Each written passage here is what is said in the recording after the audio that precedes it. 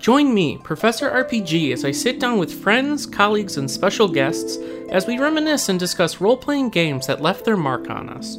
Expect to see all sorts, from Western style to Japanese and even tabletop. So stay a while and listen, and let us trigger those memories of tales long since completed. Relive that fantasy you hold dear, and come along with us, adventurer, on this quest into the past.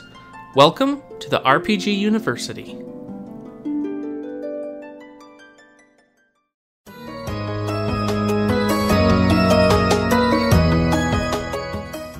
Why don't you have a seat? You said we needed to talk. Tell me, why did you kill Kimor?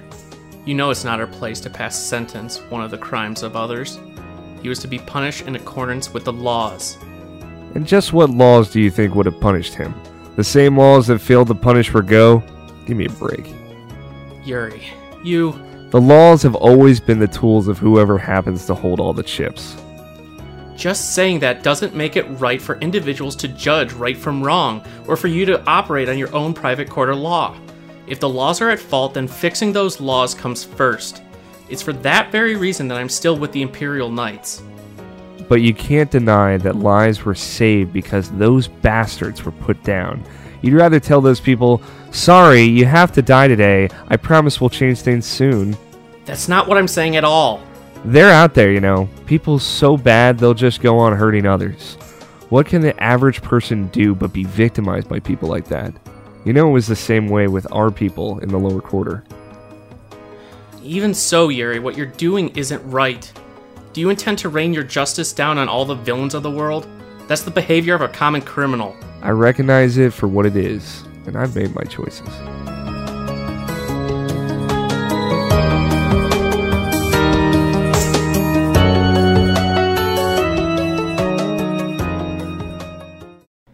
The name of the game this week is Tales of Vesperia, the world of Terrica Luminaries, the home of the Entelecheia and the Autophagos. This time I'm joined by Headmaster of IP, Mr. Alex O'Neill. How's it going, Alex? Hi, Mr. Professor RPG Scout White. It is a pleasure to be here.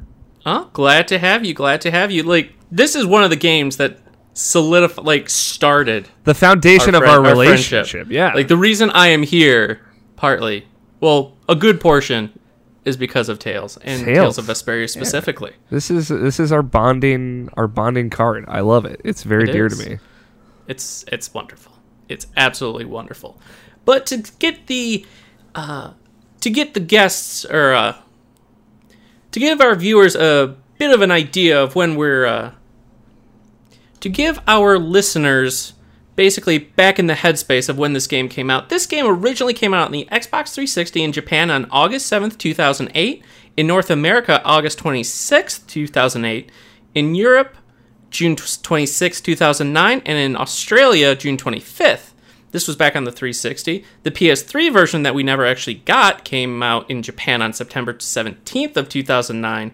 And the definitive edition that added all those things we missed from the PlayStation 3 version was localized worldwide January 11th, 2009, this year. 2019.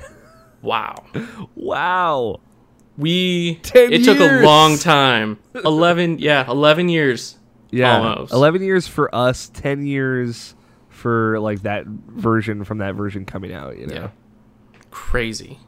Yeah. Other games that came out the year in 2008 when this came out in the North Americas. Mass Effect, the first Mass Effect came out. Valkyria Chronicles, Mario Kart Wii, Crisis Core Final Fantasy VII, Smash Brothers Brawl. Okay. Shout out to and Smash just Brothers Brawl. As an aside, we are recording this the day after the hero from Dragon Quest was released in Smash Ultimate. Yeah, we didn't even know what Smash Brothers could be at this time. We had no idea the potential and how nuts and fan servicey Smash Brothers would get. Mm-hmm. Crazy. Yeah. Disgaea 3 came out. Advance Wars Days of Ruin.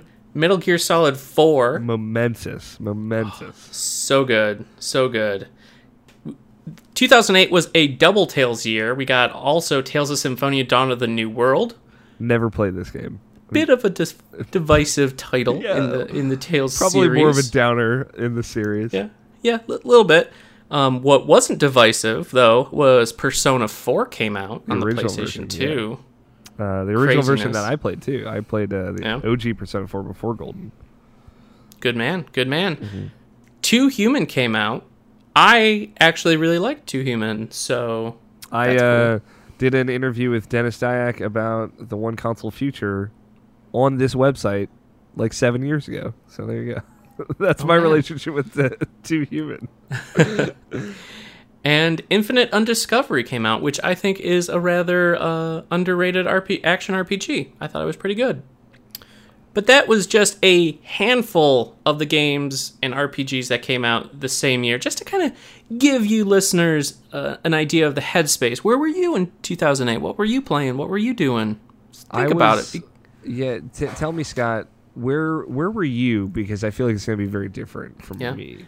I was I was a year and a half into college. Mm-hmm. I was studying studio art with a focus on drawing. I was taking stage combat. Little known fact, I am a certified stage combatant in hand-to-hand rapier, dagger, and broadsword. That's fucking rad. I didn't know that. Yeah, I can choreograph fight scenes. It's pretty sweet. This is such a great fun fact to learn on the first episode of this podcast. It's great. It was a good class. I got to wake up early 2 days a week. It was a Monday, Wednesday class. We are absolutely rolling this into some kind of extra life, some kind of in-person bit in the future. Absolutely. Go to class, stretch a little bit in the morning, and then pretend to be thrown through windows and have sword fights and all sorts of good stuff. Scott White, the stuntman of IP. It's true. Also, a little known fact, before I transferred to Michigan State, where I ended up getting my degree from, I was actually approached about being a stunt double for a performance that was going on at the school I was doing. I was going to be a pirate princess, actually. Hell yes. Yeah, I was going to have to be thrown off a boat. That sounds like fun, actually. Yeah, it was going to be cool. I wanted to do it, but the performance was going to be after I had moved up to Michigan State, so I wasn't able to do it. I wasn't able to fulfill my destiny of being a pirate princess. Damn it. One day. That'll be what the IP live action one day will be. I will be a pirate princess. Pirate princess who is like a professional rapier combatantist. Yeah, man. Rapier dagger is where it's at. In 2008, for Super Smash Bros. Brawl, which for me, in a lot of ways, it's funny. That game is the reason like Irrational Passions exists. Like, I got into reading about video games because of the like day-to-day coverage for that game.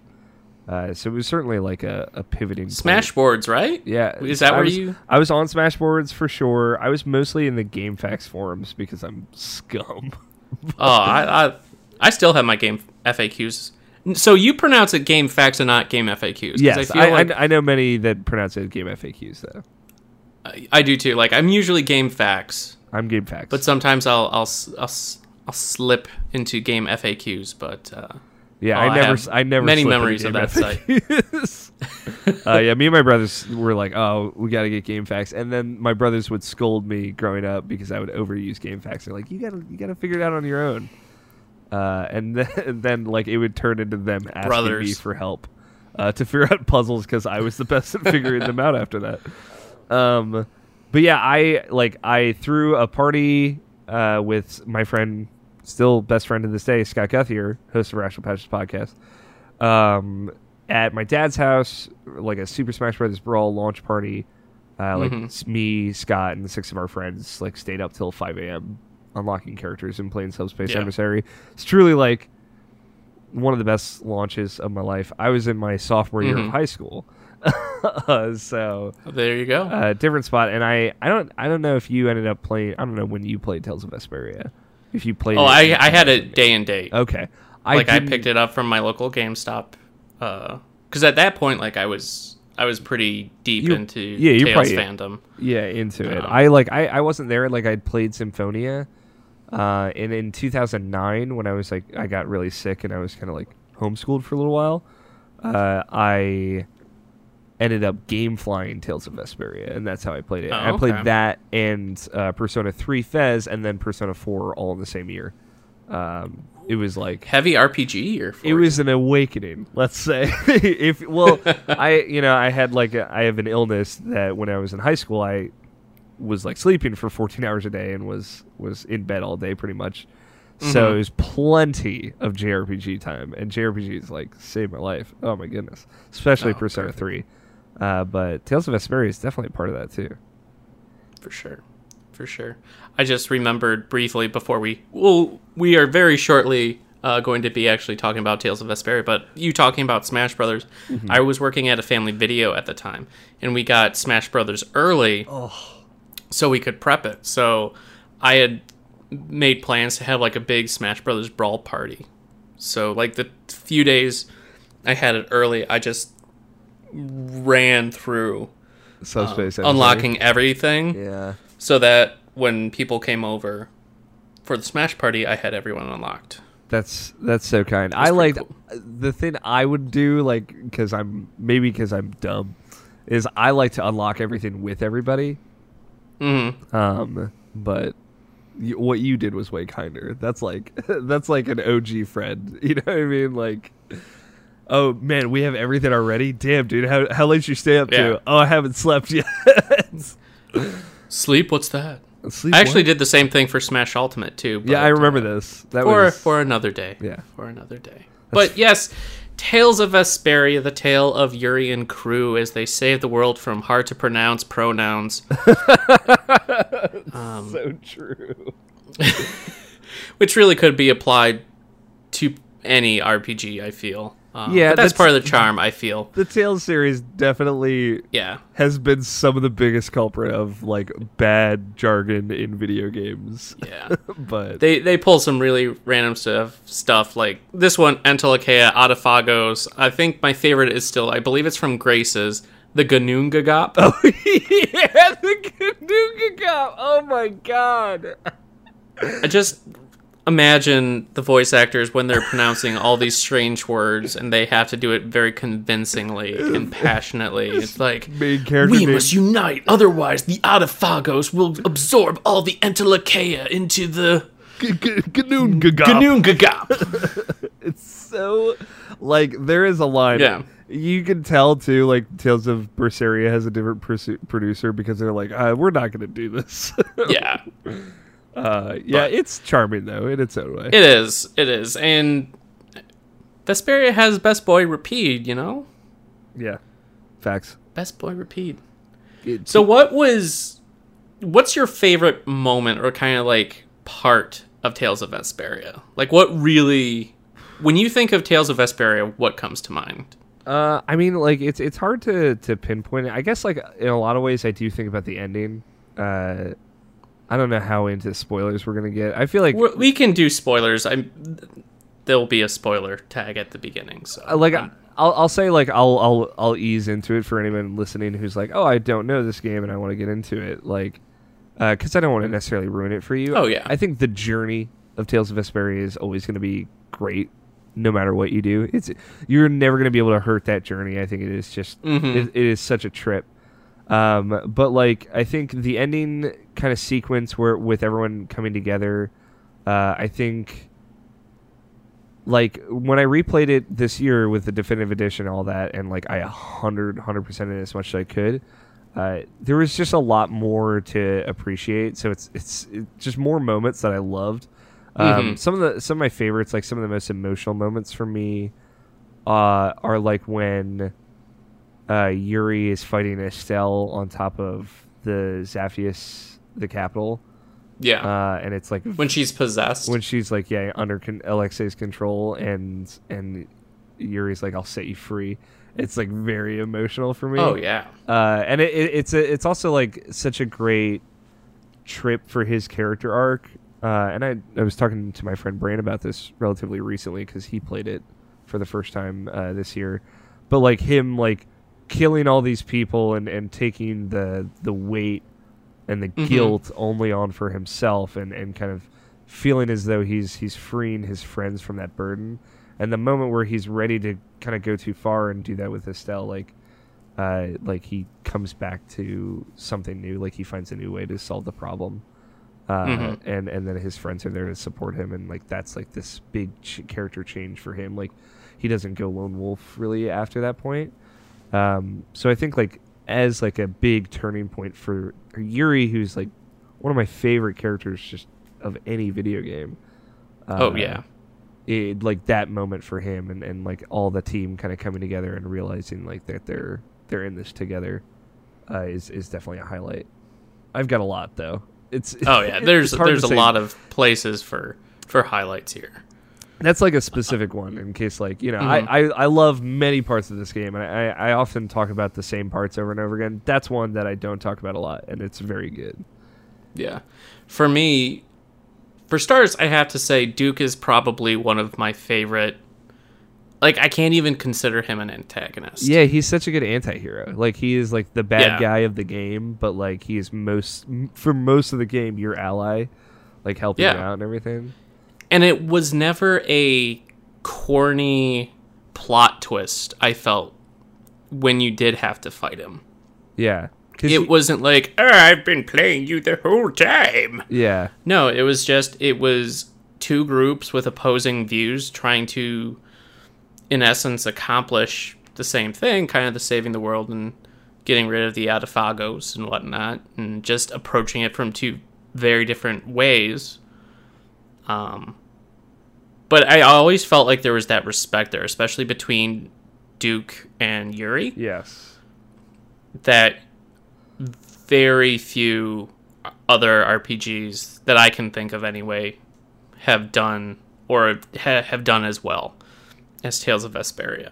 Yeah, it's one of those things like the closest relationship to an antagonist that I can think of is actually like or like the closest like I guess concept for an antagonist I can think of is Tales of Xillia, which goes for a similar thing, but and I think like in that game the kind of opposing opinion is I think a lot more understandable, and I appreciate it a lot more, and I see where they're coming from a lot more, and I see why this conflict has to happen a lot more than Tales of Vesperia. But on the flip side, I don't think they established a good enough relationship between the two main characters and the antagonist of that game. I think he just kind of does show up at the end as like, I'm going to be the big bad. And Duke, I think you really see him a lot throughout this game.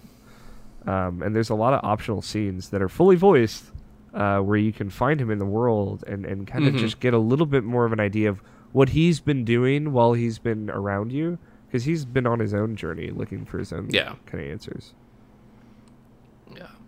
It's really good. Another thing is, a lot of times in RPGs, a trope I would say that is fairly prevalent is kind of the whole friendship and love will save everything. Like, when in doubt, just love your friends kind of thing. Yeah. Where, I guess in the end, it kind of resorts a bit to that. But you're touching on your point that you made, how Yuri murdered people to spare his friends, like that burden and that guilt is something also that is a very interesting dynamic in kind of twist on things that's also another one of those things that I can't picture in a lot of other RPGs. Yeah. And I really liked it. It grounded Yuri, I felt. He felt very mature.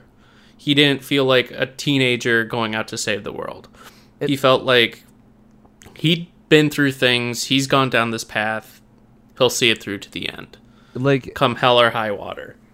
Yeah, I think it a lot of that comes from how they portray that character, right? Like, especially like the way he's written, obviously the way he's performed. Troy Baker does just a top to bottom incredible job in the English version. Oh yeah.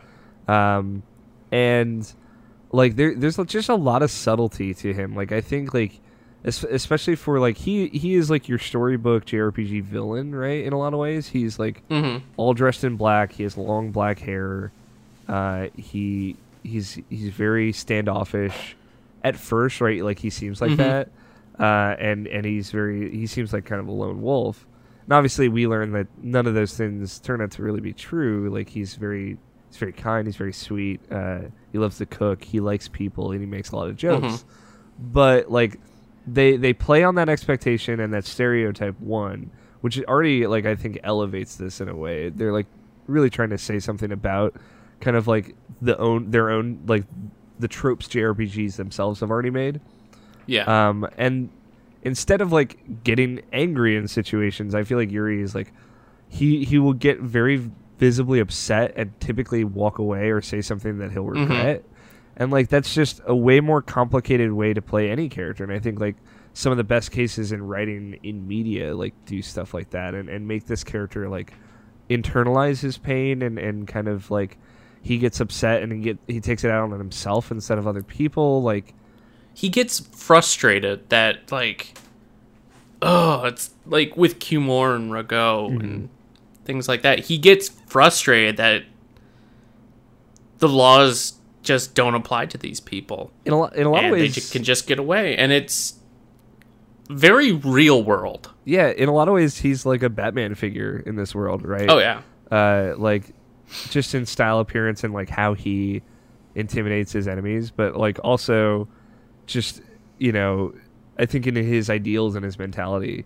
Obviously, he kills people, but that's like in this world, in this kind of fantasy medieval world. I think that's a little bit easier to buy. Yeah. It's cool. Like there's really no JRPG protagonist like him, I think. I would agree to that. Yeah. He has the perfect mix, and I will attribute a lot of this to Troy Baker's performance of the character. He has that perfect balance of kind of lightheartedness when he like a lot of the times, and he jokes around, but when he has to get serious, like he gets serious. Yeah. It never feels forced or like out of character. Yeah. For him when he does have to do like when he murders people and kind of enacts his own brand of justice, and like with dealing with Estelle like that we mentioned earlier, it never feels out of place for the character. Yeah. That even though he does joke around, that he does laugh and say random things with the other party members, he's always still serious and taking everything he's doing seriously. Yeah.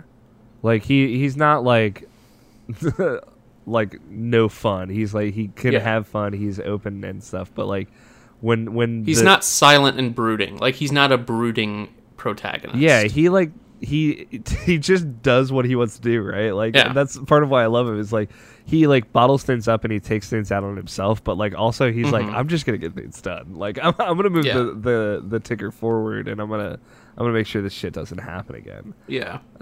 And I like his decisiveness. Like obviously he's perfect to contrast with Flynn, who's like also a really great character that in the definitive edition of this game we get to spend a lot more time with. But like Yuri as a whole like carries this game in such a way, like his relationship with all the party members is like unique to that character, like kind of like fatherly brotherly to Carol, like son like to Raven, brother like to Flynn, like intimate to Estelle, and like understanding it in a really cool meaningful way to Rita, and then like obviously a very like tender camaraderie to Judith. And I think Patty as well. Like I think like they create like an actual different relationship with Yuri and all the other characters like that is unique to them, as opposed to it being kind of cookie cutter and feeling like similar to other things. And that goes a long way to making this very long game feel interesting all the way through. So yeah, Yuri's great. Like we could probably talk about this for the. We could have an entire episode where we dive into Yuri and like how complicated he is and like the little things. Yeah, totally. Go into how the design of both Yuri and Flynn, are complement each other so well, like yin and yang. From the full-on design, how there's like sunburst patterns on Flynn's outfit, but there's like dark moons stripes and stuff and moons on Yuri's. And with Yuri, it's so good. So good. Like the thing is, like when I first played the game, right, and I've played it multiple times because I'm an insane person, but like I think there's enough there just visually as a whole that you might not even notice that and still love how this game looks. But 100%. When you start peeling back those layers, it just gets deeper and deeper.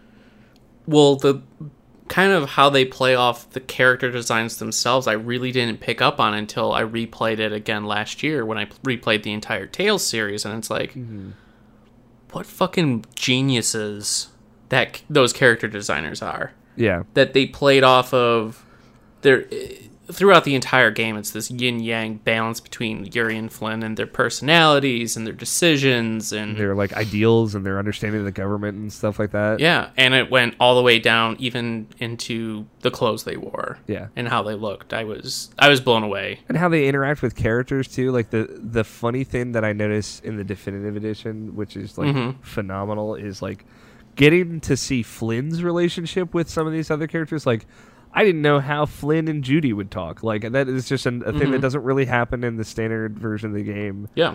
But like they have a camaraderie in a way that you wouldn't expect, because like they're both soldiers and they're both tender, and they both have a soft spot for Yuri. Like, there's so many interesting like conversations that those two characters have, and it like seeing how Flynn talks to people and then seeing how Yuri talks to people is like it's excellent, and it's just another layer of insight into like how they built these two characters as basically polar opposites that complement each other so well. So good. So good. So good. But another aspect that we haven't touched on yet that I think feels really good and has aged really well, the combat. Yes. Peak Tales combat, I would say. Yes. Not the best that they've ever done, but like this is like of the original Tales, like Tales of Symphonia, Tales of the Abyss. Like if you've played one of those, this is like that, and it's the best it has ever and will ever be, I think. It is a great jumping off point. Yeah, it is so good. It feels so good. Like and the thing is, it feels really slow at the beginning, and it is, but like it very, very gradually gets more and more complicated to the point where you're doing like 200 plus combos by the end of the game. Oh, yeah. And it just feels awesome. And you at that point have the choice of like these 9 different characters that all play differently. Mm-hmm. And the fact that you can play with your friends. Yeah, too. I mean, but like you were saying, I do wish it kind of picked up pace a bit earlier. Yeah. In terms of what you could do. Because I know we've talked in our Irrational Passions kind of chat rooms and whatnot with others, because a couple of the other IP staff have been, after Alex and I's insistence and praise of this game, have decided they want to pick it up and try it. And pretty much the biggest complaint or issue people are having is the combat and how it's a bit basic at the beginning, but it's still so good, and it's just so fluid. The animations are so fluid, and it just feels good to control. It's one of those things like too, like with time, like I've just appreciated the nuance of it. Yeah. Like, for example, like a lot of moves can cancel into other moves. Some moves were designed specifically to cancel into other special moves, right? Oh yeah. Like these 2 moves were coupled together intentionally. Some moves, like the more you use them, the bigger the window that you have to cancel them into another move is. Like you become better at using that move. Like Yuri, let's say you're playing as Yuri, gets better at using that move, so now he can get out of that move faster into something else. Like stuff like little nuances like that. Or like there are some attacks that do like 5 really quick hits, but if you've used that move 500 times, now it does 15 really quick hits. It's like, wow, that's really weird and specific and crazy. It's like, I know, but that's the kind of like stuff you're unfolding and discovering as you grind for hours and hours in the combat if you want to. And it really rewarding.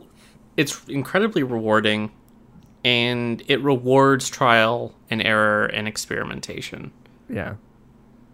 And like, I like that you can find like your set of 4 special moves or 8 special moves or whatever, and kind of stick to it, and that'll do you good through the rest of the game if that's how you like to play that character, you know. Yeah. So who was your main party like when you played through, or did you not have a set party you used? I'm definitely one of the people that like I like to switch my party out constantly. Like especially with this game because I love all the characters so much. And now, like in the definitive edition, it's just you have 9 people. It's out of control. You have more than 2 full teams, pretty much. And it was cool too because like I think Flynn is a little bit easier for me to play. He's a little bit more my speed, so I could actually play another character more regularly instead of just only playing Yuri. So I'm swapping out full teams and trying to get everybody in there. I think because it's nice in the menu, it shows you your percentages. It might be fun to maybe pull this up later just so people can see my game time in this. But I do it. It would probably be like Judy is probably the one I would have in my party the most of the time. Like Judy and Yuri, and then Estelle a lot because I like a healer, and then Flynn a lot because like that's such a great team right there. Yeah. Oh yeah. Plus you have the whole special moves between Yuri and Flynn and all that good stuff, like the Mystic Arts. Yeah, I've yet to do the Mystic Art with Yuri and Flynn. Maybe someday. But that's Extra Life, dude. We'll have a Tales of Vesperia block where we'll turn off all the other players in the party, and it's just you and me going to town as Yuri and Flynn. Yeah, and just hanging out. Yeah, doing fun stuff. Wrecking dudes. Maybe do tournament on like Extra Hard or something. Oh yeah, I'll say like the tournament stuff in this game is buck wild. Yeah.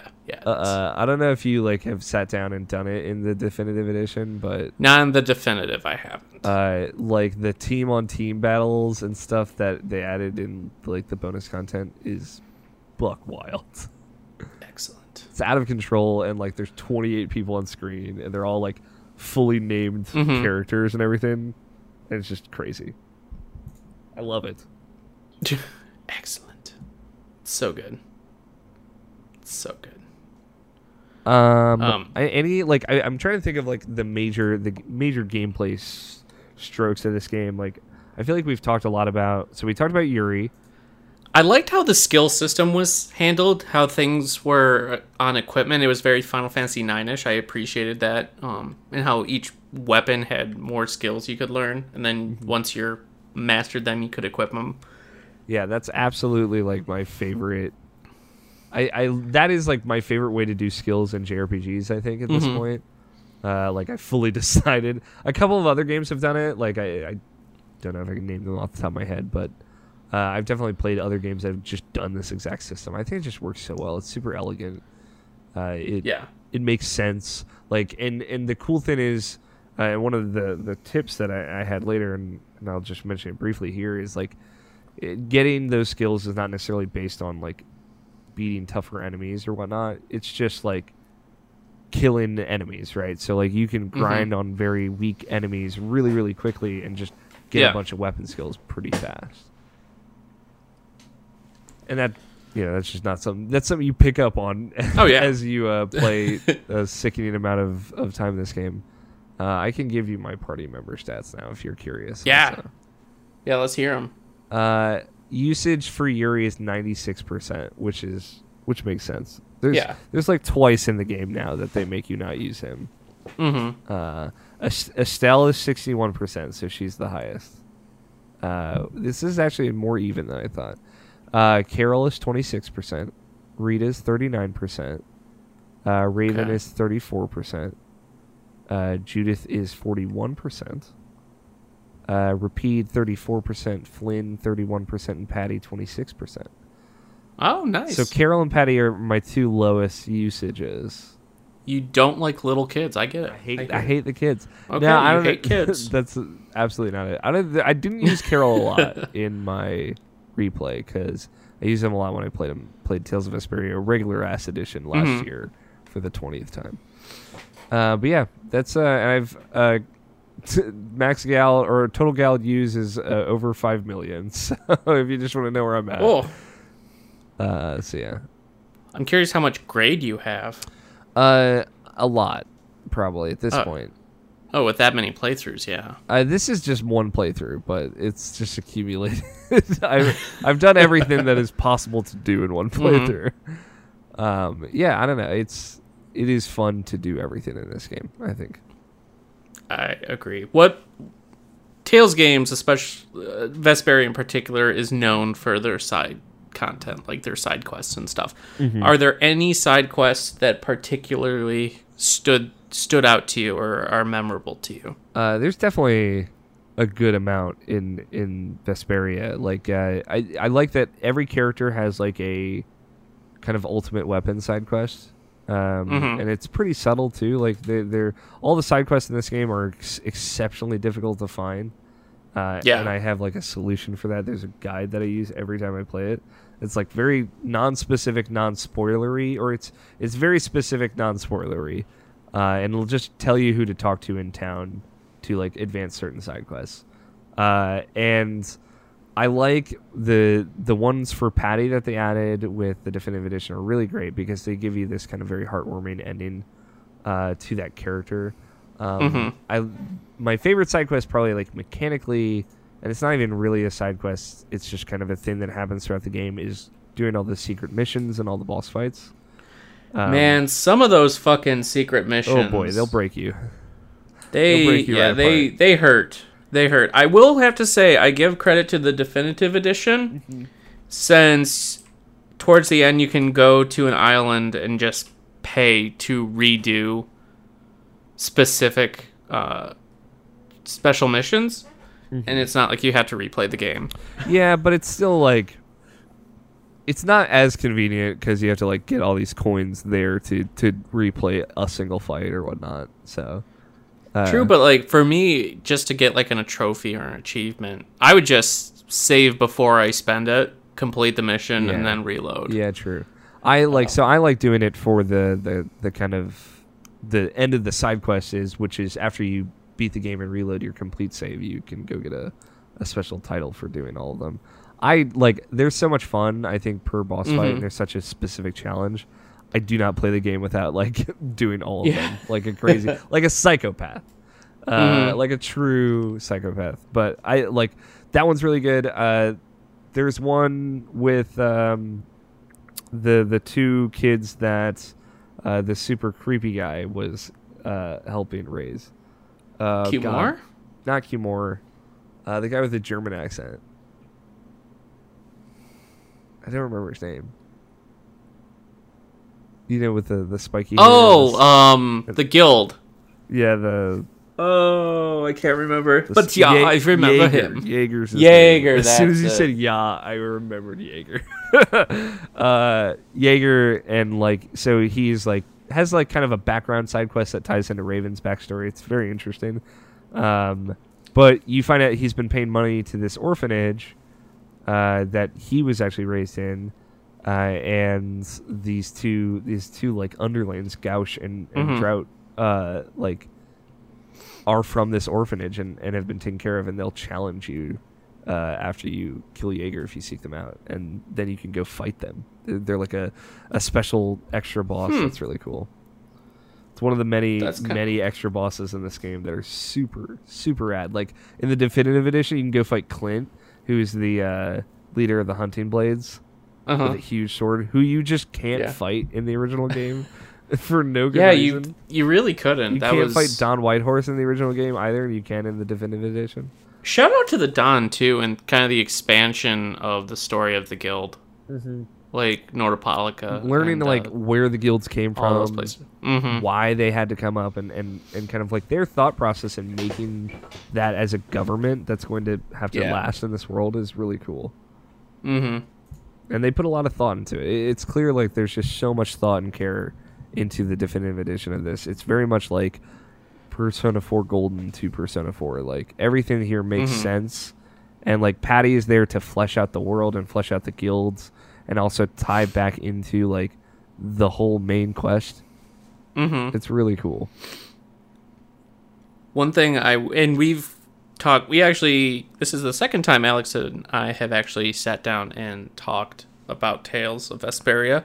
First time was our kind of pseudo review discussion for Tales of Vesperia that you can find on youtube.com/irrationalpassions if you are so inclined.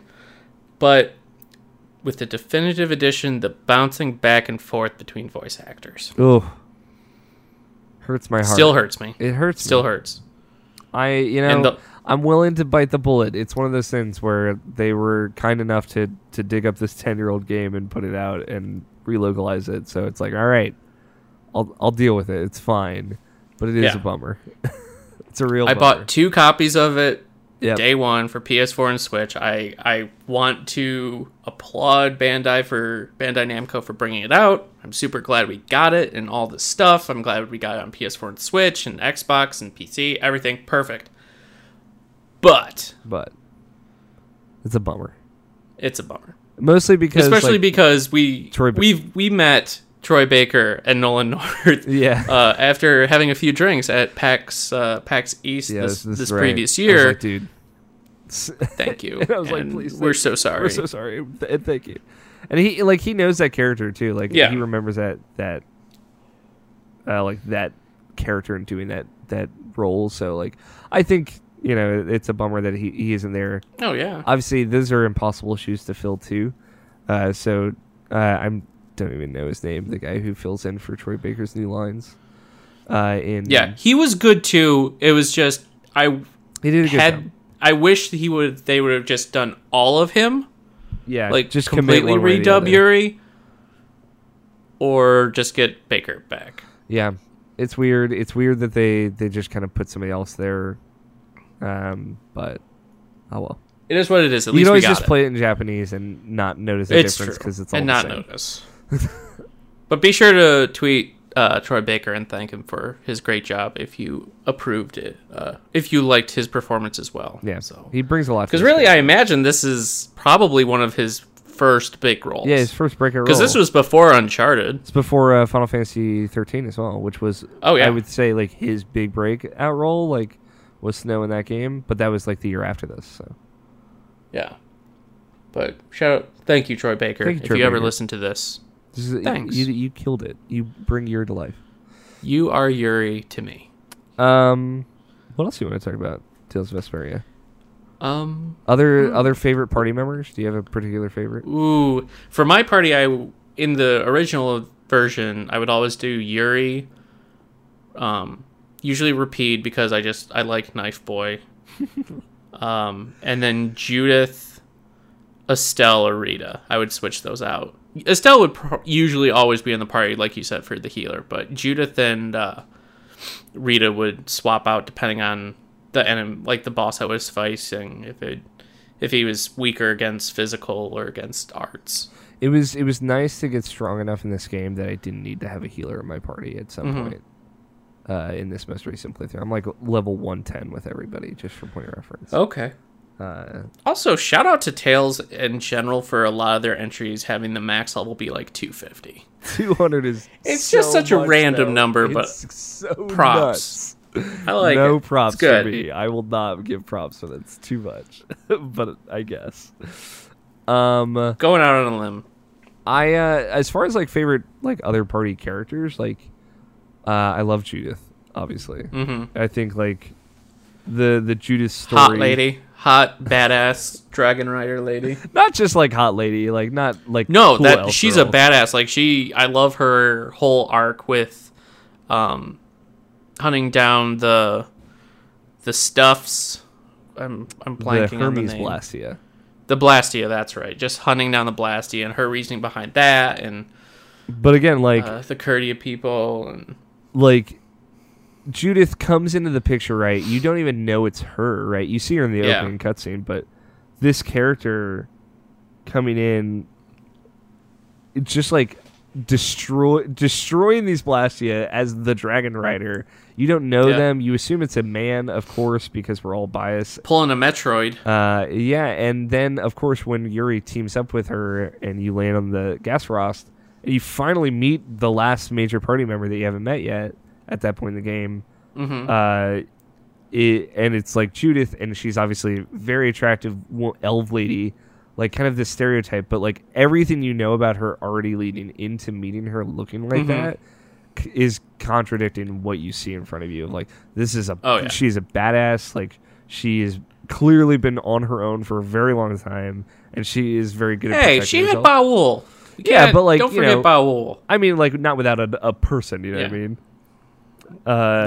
So like I love how they set up her character, and then obviously learning that like she's going around destroying these Blastia that her father created, like which is like a thing you learn through side quests and stuff. Like Rita and hers relationship, which is like again another one of the most unique relationships. A in the great game. developing arc. Yeah, because they hate each other at the beginning. Or Rita hates Judith, and Judith kind of is indifferent to Rita because she was destroying. I love Blastia. Judith's I don't give a fuck kind of whatever attitude for a lot of great. things. It's so good. She's such a good character, and earlier when she is so much more than just easy on the eyes. Like she is such a strong female character, a great personality, great development throughout the story. It's cool because like again she's so good. They set up the Dragon Rider as like this kind of badass from somewhere else, and then they show you this beautiful woman to like surprise you and be like, yeah, I bet you didn't think this person was this, and then they show you the struggle that she's been through and like the kind of feeling of responsibility she has for the world ending because her father made these Blastia.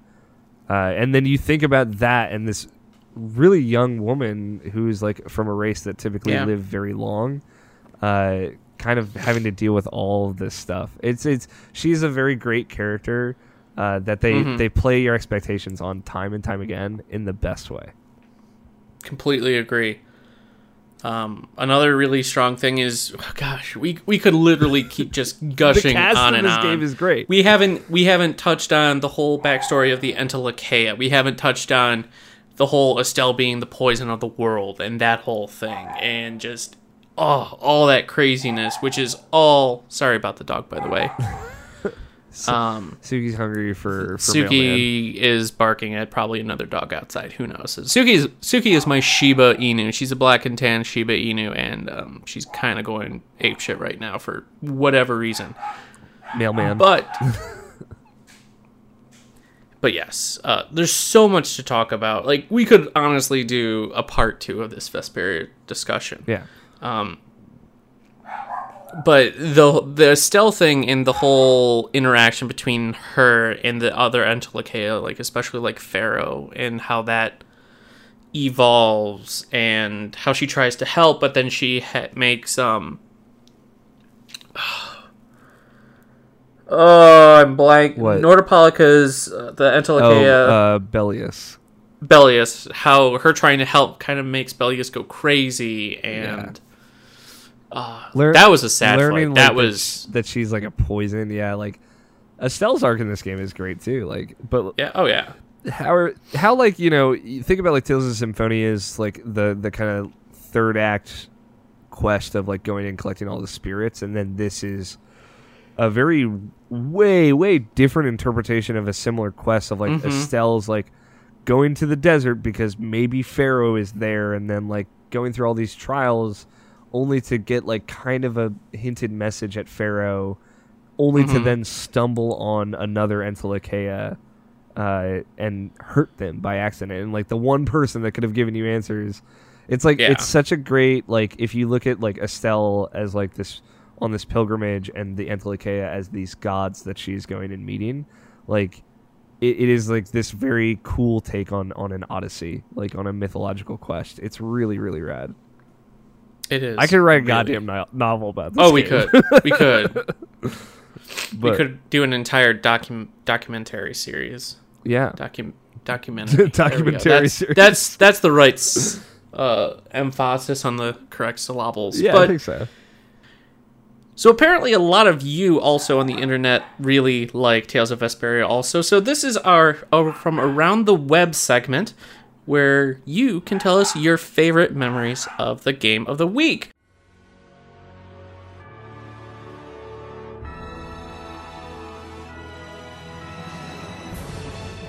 Snake Eyes 707 from Reddit says, something that I think separates JRPGs from other genres, the Tales games especially, are the quiet moments between characters.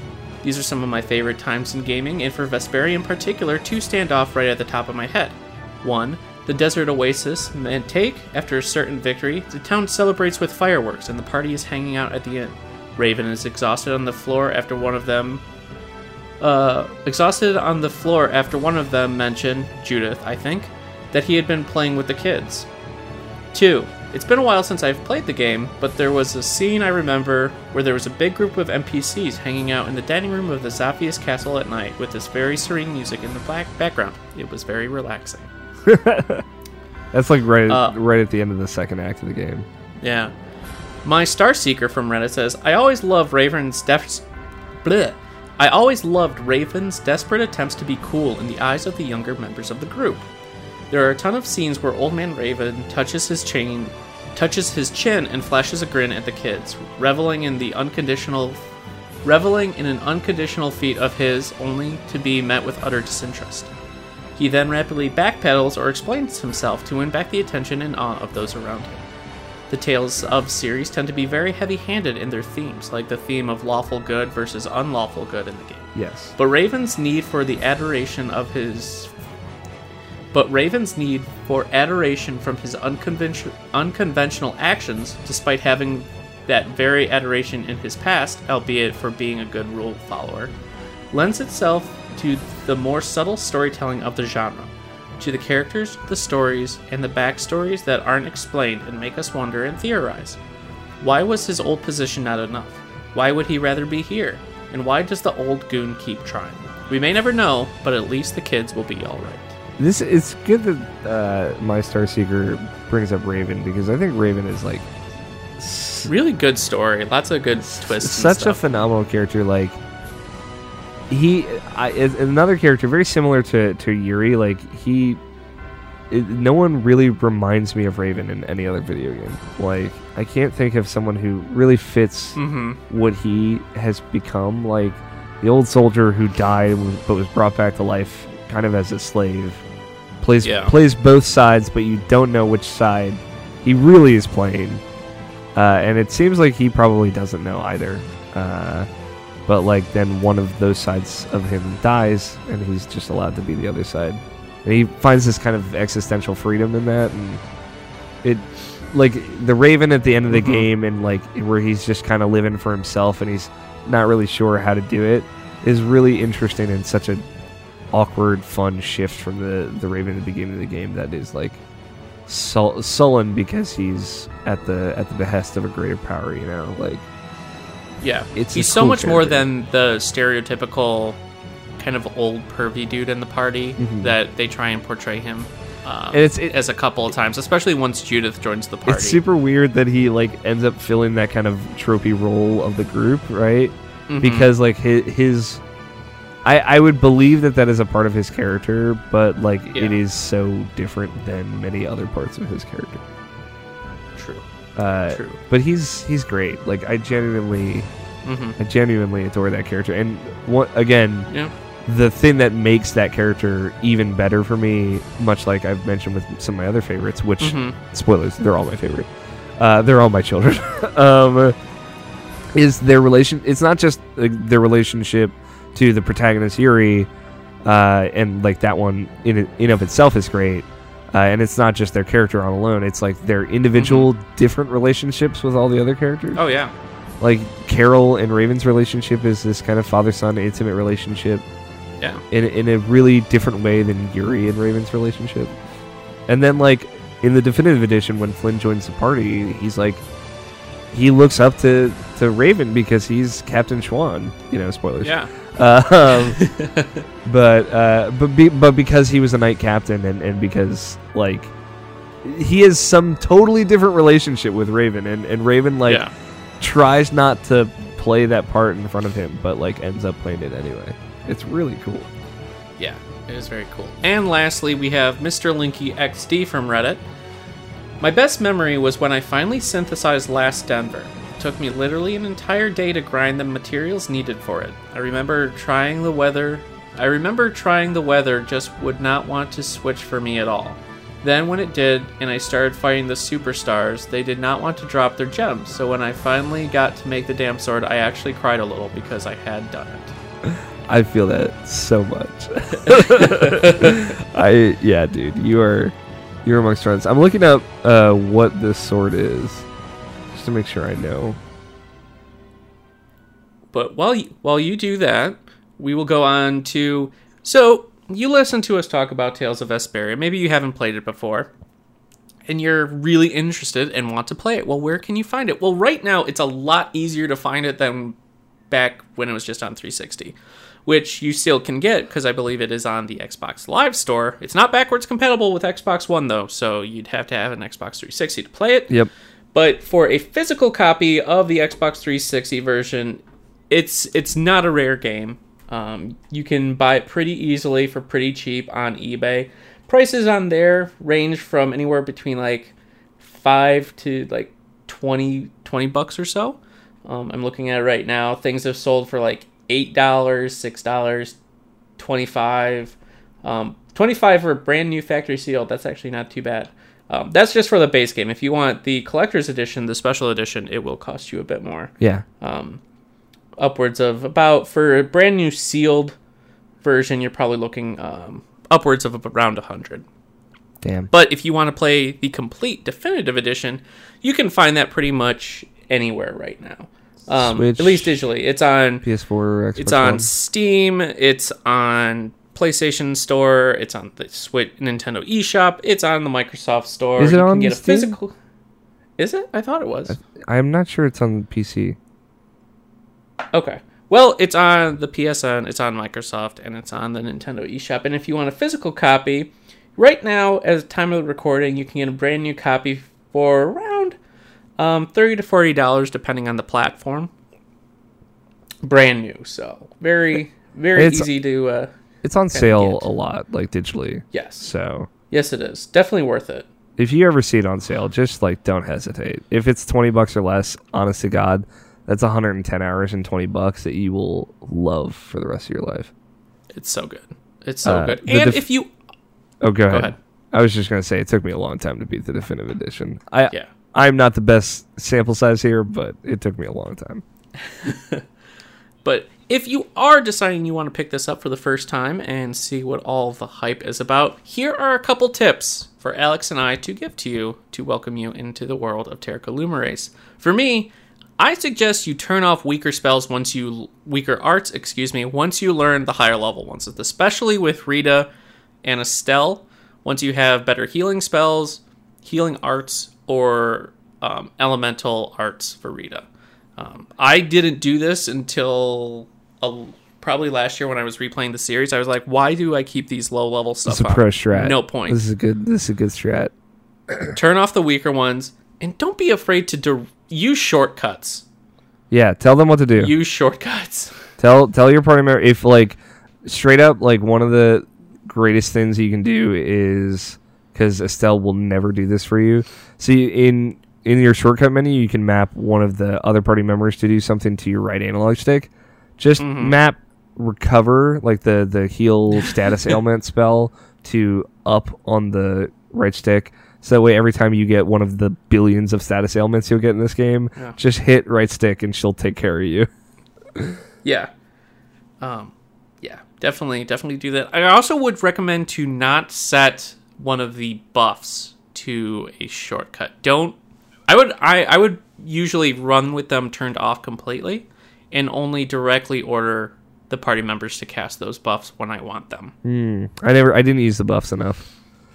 So, but Alex, what about you? What are some tips you'd give to new players? I wrote down a lot here, and like I'll focus on the bigger ones, right? Like, the big thing is, so skills are really important. I think late game, mid to late game, right? Like the first act, which is about the first 15 hours, is you're probably not going to notice them that much. Like at the end of that act, you're going to start getting the good skills like void attack, void magic, things that will like protect you from getting interrupted while you're attacking, or add attacks to your combo. But like try and it'll help you progress. Instead of grinding for like experience and levels, just grind until you have all of the skills for your weapons, and then you can move on. It'll force you to grind enough, and you'll get synthesis materials in the area that you're at, and the skills you're getting is based on the number of battles you're doing. So you know you're not going to go past like 50 battles. You're probably going to be doing 20 or so battles. You'll get a lot of experience, get a lot of money, you'll get a lot of skills as well. And then if you're doing that as you progress through the game, just take a look at the games once you hit like the skills once you hit the halfway point in the game. You'll see like each character has their own kinds of skills. Like repeat skills all make him run really, really fast, and that's what playing him is based on. Judith's skills let her use her arts in air and jump while she's in the air, so she's like a very aerial character. And plus, like her up attack, like if you hold up and attack with her, she straight up jumps and starts attacking. So like she is an aerial character, but like maybe you want to play a character that's really aerial, that's like Yuri but in the air. That's Judith. You should try her out. Look at her skills and see what she's doing. And then like the last bit of like grinding wise stuff is some of those skills will change some of your arts.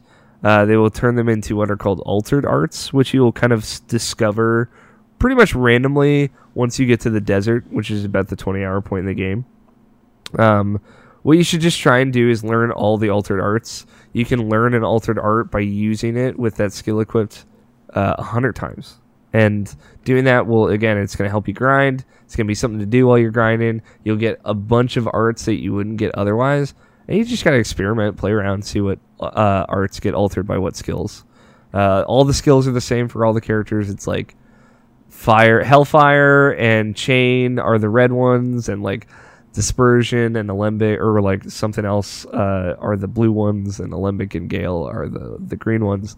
So like just equip all of them on all your characters and just mess around until you get all the arts. And that's fun. Like I think that's a cool way of like discovering new abilities that you will not get these otherwise. Like it'll at some point it'll tell you about them, like a tutorial will pop up. But like you got to seek these out and learn them, and then you're gonna have a whole new aspect to your arsenal. And then my last tip is actually like a recommendation. I'll have Scott put in the show notes. There's a side quest guide. I mentioned it earlier. I use it every time I play this game. It's very non-spoilery. Like it's just like, okay, once this story event happens, talk to this person, go here, do this. And it's like just as you play through the game, after every major story beat, it'll have a list of things that you can do side quest wise, and that'll progress through the whole game. There's a lot of them, and they flesh out the world in a great way. You can use it on your first playthrough and see everything in this game, which is perfect, pretty rad. Awesome, great tips, my friend. Great tips. Yeah, sorry I was a little long in the tooth there, but no, you're good. I think we've set up new players for success, which I think is good. I hope so. But before we end things, we have to do monster or enemy of the week. And for this week, we have Traitor to the Heavens, that can be found in the Labyrinth of Memories or the Colosseum City of Nordopolica. His HP is set to a pretty good size of 512,000 with 3,800 TP. His physical attack is 869 with physical defense sitting at 950. Magic attack at 820, magic defense at 775, and agility at 520. Unfortunately, though, no drops, nothing to steal, just pride that you have vanquished the traitor. This is the original secret boss of the original version of the game. There's a bunch more secret bosses in the definitive version. Some are like not like they won't mean anything if you hadn't played the game. But this one's really cool. It's Kratos from Tales of Symphonia. Yeah, it's pretty sweet. Tales has some pretty cool cameo fights. Most of them do. This game has so many cameo fights. Like, go to that Coliseum and boot it up. You are going to fight pretty much everyone from every Tales game. But it's awesome. It's really cool, honestly. This one you have to work to get to. It's really cool. Big cool fight. You get a special item when you beat it. I forget what it is, but it is rad, and he's a fun boss to fight. By the time you get to him, he's really easy. That's the only thing. It's kind of a bummer because like the dungeon leading into this fight is way harder. But it's still fun. It's still worth seeing. Cool. And I do want to say the stats we gave are for the Labyrinth of Memories. When you fight him in Labyrinth of Memories, his stats in the Nordopolica Coliseum are adjusted a bit. So just to be aware.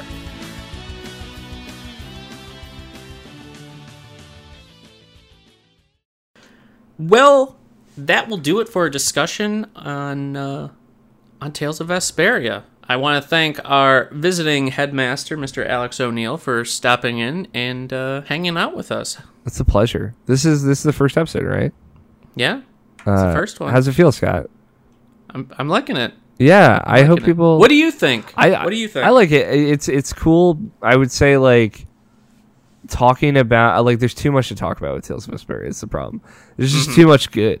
But like talking about like really specific aspects of that game that are great that we both obviously feel the same about because we both love this game. That's really good. That was fun to dig into the details. I think if you have never heard of this game, you'll think it's crazy how deep this game sounds from the two of us. It's a deep, deep rabbit hole. Yes, for sure. But where can people find you on the interwebs? I host another Irrational Passions podcast called the Irrational Passions Podcast. It's on the iTunes, on your Spotify's, on your Spotify, podcast listening services of choice. I host that with my good friends Scott, Tony, and Nobshin, and some random editorial Other Scott, Scott Guthier. We record that every Saturday night. It's live. You can watch it as it records live and hang out and yell at me in the chat that I'm not paying enough attention to you. And that's 7:30 p.m. Eastern time. Right. Usually we're live. We're up and going by 8 at the latest for the most part. It comes out every Tuesday in podcast form.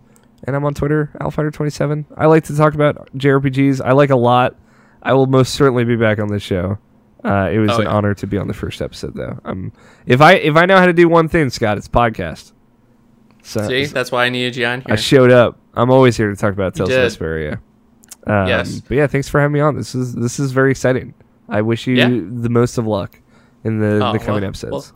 Well, thank you very much, sir. And for everyone else, you can find me, Professor RPG, aka Scott White, on Twitter at SolidSnake120. You can find me occasionally taking over our Twitch channel that you can find at twitch.tv/irrationalpassions. You can find my Professor RPG primers and guides and all sorts of stuff in other articles on irrationalpassions.com, the home to Irrational Passions. Check out youtube.com/irrationalpassions for a bunch of good video content goodness. We're also on a bunch of podcast services, so we'll be sure to check those out. I think we got stuff on iTunes and the app. Where are our podcasts? the podcast app, Stitcher, Spotify, iTunes, the works, the usuals. There you go. You can also find me hosting Video Game Book Club, which we are still slugging through Sonic 06. But until next time, everybody, have a good one. Class dismissed.